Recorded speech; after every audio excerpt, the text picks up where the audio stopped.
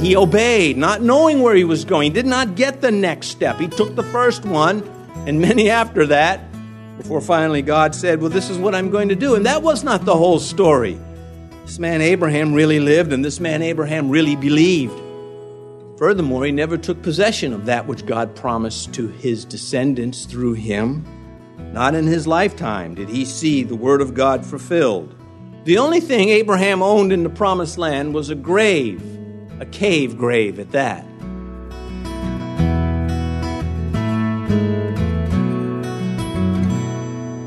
This is Cross-Reference Radio with our pastor and teacher, Rick Gaston. Rick is the pastor of Calvary Chapel, Mechanicsville. Pastor Rick is currently teaching through the book of Hebrews. Please stay with us after today's message to hear more information about Cross-Reference Radio, specifically how you can get a free copy of this teaching.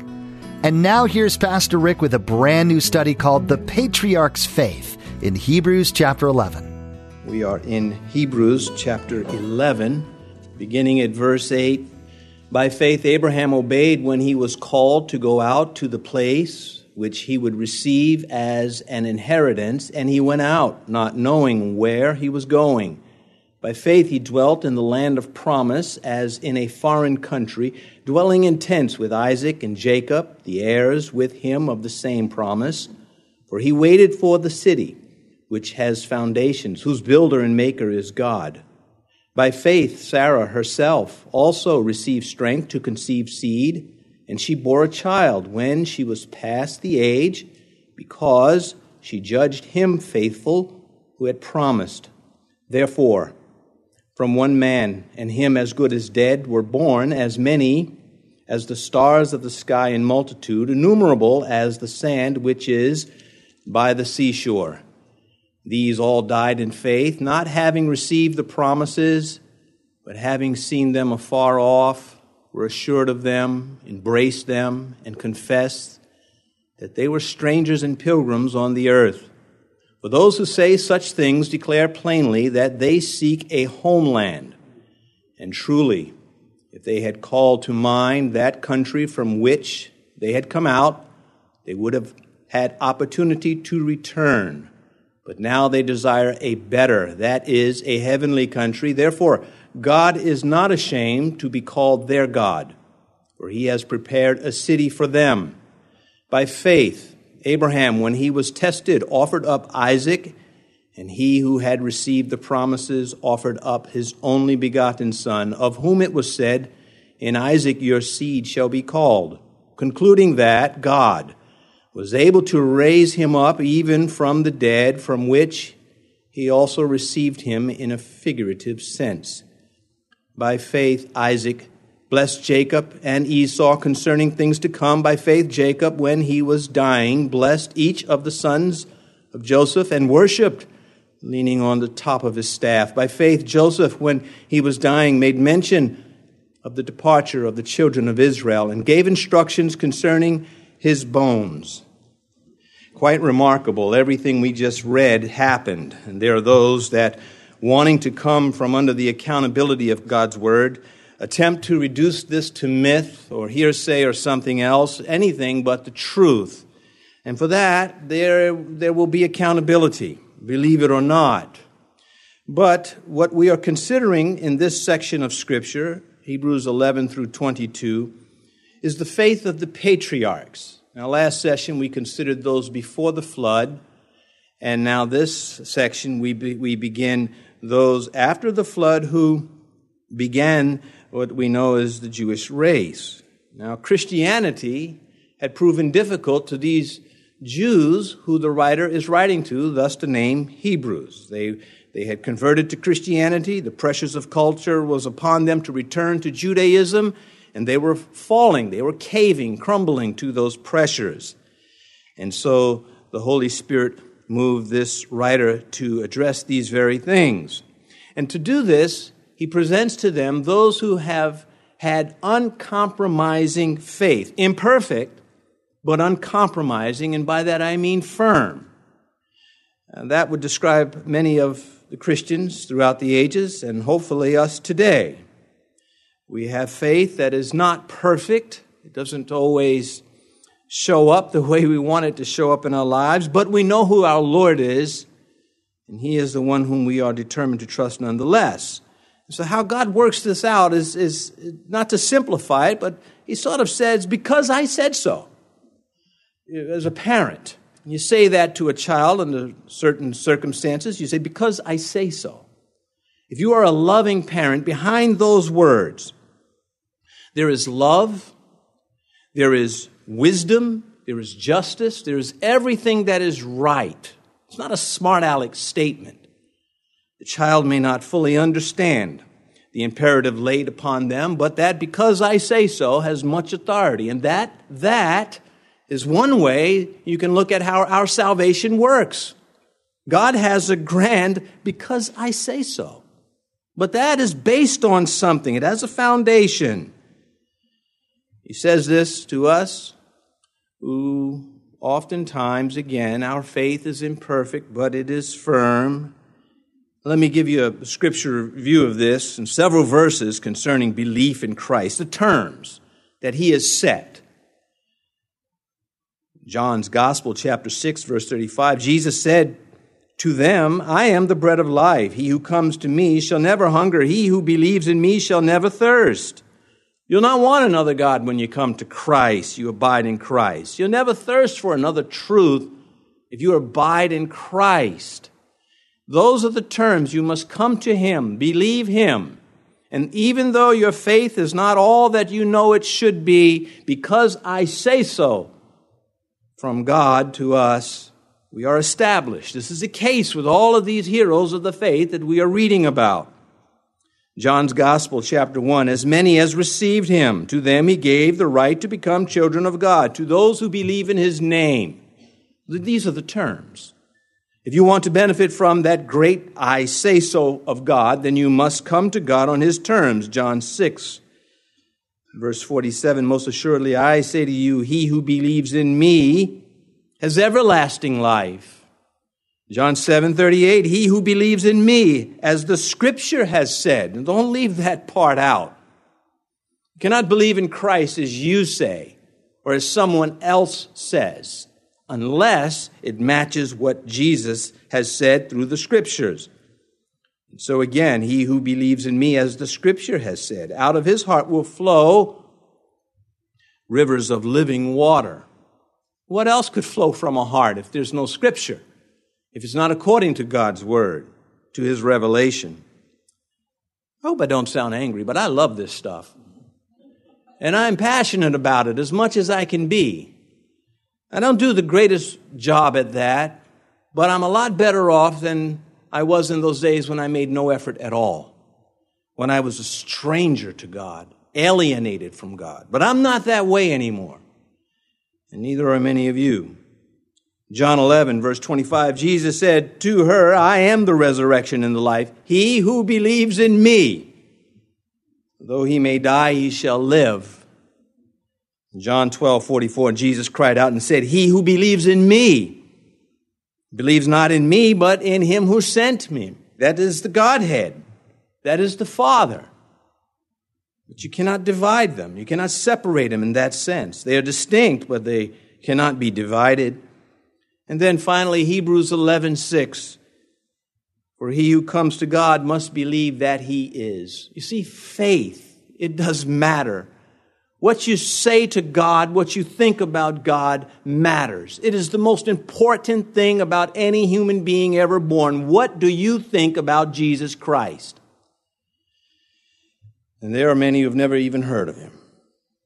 And so, we must trust in His character. When He says, without faith, it's impossible to believe God, and that He is a rewarder of those who trust Him. It means you have to trust His character. You have to believe that He is who He says He is, that He is good, that He is loving in spite of the curse in this life. And so now we look at verse 8, and we reread, by faith Abraham obeyed when he was called to go out to the place which he would receive as an inheritance, and he went out not knowing where he was going. He wasn't wandering, but he was getting out of where he came from because God told him to. And he knew which direction he was headed in, but he didn't know what to find. Now, last session we considered Abel, that man named Abel. And he worshiped God on the basis of blood sacrifice. And then we considered Enoch, who walked with God all the way into heaven. We considered Noah, who worked for God in the midst of a corrupt and violent generation. And what we got from Noah, one thing, was that he was moved with godly fear. He was moved. I hope we do not become those who hear truths over and over again, who read them and are no longer moved by them. We become critical of them or lethargic in our faith, dull-hearted, the Scripture says. Preaching no longer stirs us. Reading no longer excites us. The Holy Spirit no longer works through us. I hope we never become that way, but are always those who are moved by the Holy Spirit. But now we come to Abraham. And whereas we emphasize the worship, the walk, and the work of the other three before him, what is emphasized here this morning in Abraham is he obeyed. Ooh! How many Christians are afraid of that word? You mean I have to obey? You mean I have to do something? You mean Christ doesn't just die and suffer and I just get the benefit? We have to obey, and we can obey. This Abraham, he had no promise when he stepped out in faith of receiving a promised land. That did not come till he reached Shechem. Deep into his journey, Genesis 12, verses 1 and 2, now the Lord said to Abram, that's before he changed his name from Abram to Abraham, get out of your country, from your family, and from your father's house to a land that I will show you, and I will make you a great nation. I will bless you and make your name great, and you shall be a blessing. And then verse 4, so Abraham departed as the Lord had spoken to him. And then verses 6 and 7 of Genesis 12, Abram passed through the land to the place of Shechem. Verse 7, then Yahweh appeared to Abram and said, to your descendants I will give this land.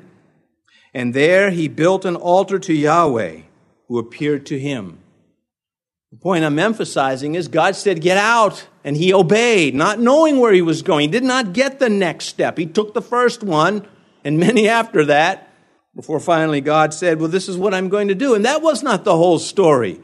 This man Abraham really lived, and this man Abraham really believed. Furthermore, he never took possession of that which God promised to his descendants through him. Not in his lifetime did he see the word of God fulfilled. The only thing Abraham owned in the promised land was a grave, a cave grave at that. And that's it. He was a foreigner. These Jews that the writer is addressing in Hebrews is saying to them, you're now foreigners. Your own people have ostracized you, have alienated you, have attacked you and persecute you, are persecuting you. You now are strangers. But Abraham was such. Don't feel alone. Don't think that there's some strange thing happening to you. And Christ was with Abraham, and he will be with you too, because we know that Jesus Christ was alive and well and in control long before the manger, that he is the eternal Son. In verse 9, he continues strengthening this group of Hebrews. He says, by faith, he dwelt in the land of promise as in a foreign country, dwelling in tents with Isaac and Jacob and heirs with him of the same promise. 19 times in Hebrews we hear that, by faith, by faith. It matches what we were reading earlier when Jesus said, he who believes in me. I read it repeatedly, different verses. He who believes in me, it's by faith. It's trusting based on the evidence. Many don't even want to look at the evidence. They're afraid they might trust. How insane that is. Sin makes fools of human beings all the time. And we who believe the Lord are supposed to live like we know this. This is the case.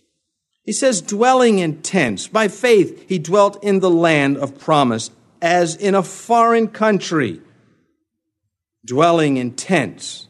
Now, he emphasizes this. These are They're not permanent structures. They're temporary. They're mobile. You can pack up and leave very easily and take your house with you when you're dwelling in a tent. And the symbolism is all over this. As the writer will say, if you were to read through the section, verses 8 through 22, you would find his emphasis on the tents, that they were pilgrims passing through, but their trust was on God because this was not their homeland, and that comes through. And so he's doing in this section a verse-by-verse teaching from the Old Testament. Abraham was not at home here. He kept his distance, and that's how he kept his testimony. And when he compromised that just a little bit in Egypt, he paid. Lot, the man named Lot, his nephew, he did not live this way. In contrast, Lot settled down in Sodom, bought himself a house, and lost his family in the process. And what was not lost of his family was twisted in their thinking. You never hear the God of Lot, the God of Lot's children. Abraham remained mobile, unable to find a permanent spot. He just could not get comfortable in this world. This is to preach to us. It says to you, don't love this place. First off, you can't stay here. Secondly, I got a better place for you. And on you can develop that. So he was a stranger who never felt at home here. His tent living said to the world, I'm not staying here. I'm passing through. His altars declared his citizenship in heaven. I worship up. And he'd leave his altar behind. Whereas the pagans of those days didn't understand that. You have to take your altar with you. Make it pretty. Make it elaborate. He was making the statement, I'm not the same. The God that I worship is not the God who you worship. This was the case with the Jews through history. All the way down to their diet was to say, we are not like everybody else because of our God. Not because there's something special about me. There's something special about God. And therefore, I share in that, and that is to be the case with Christians. We fail so much there. Tents and altars, passing through and praising. John 17:16, they are not of the world, Jesus said concerning his followers, just as I am not of the world. Well, Abraham got that. He had gotten to his head. Do we get it? I think all of us get it who believe at one point or another.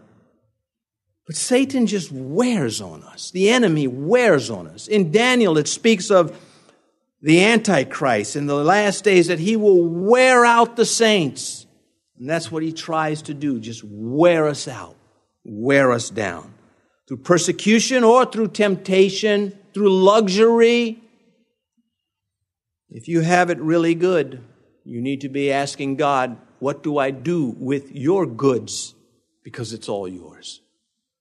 Verse 11, for he waited for the city which has foundations, whose builder and maker is God.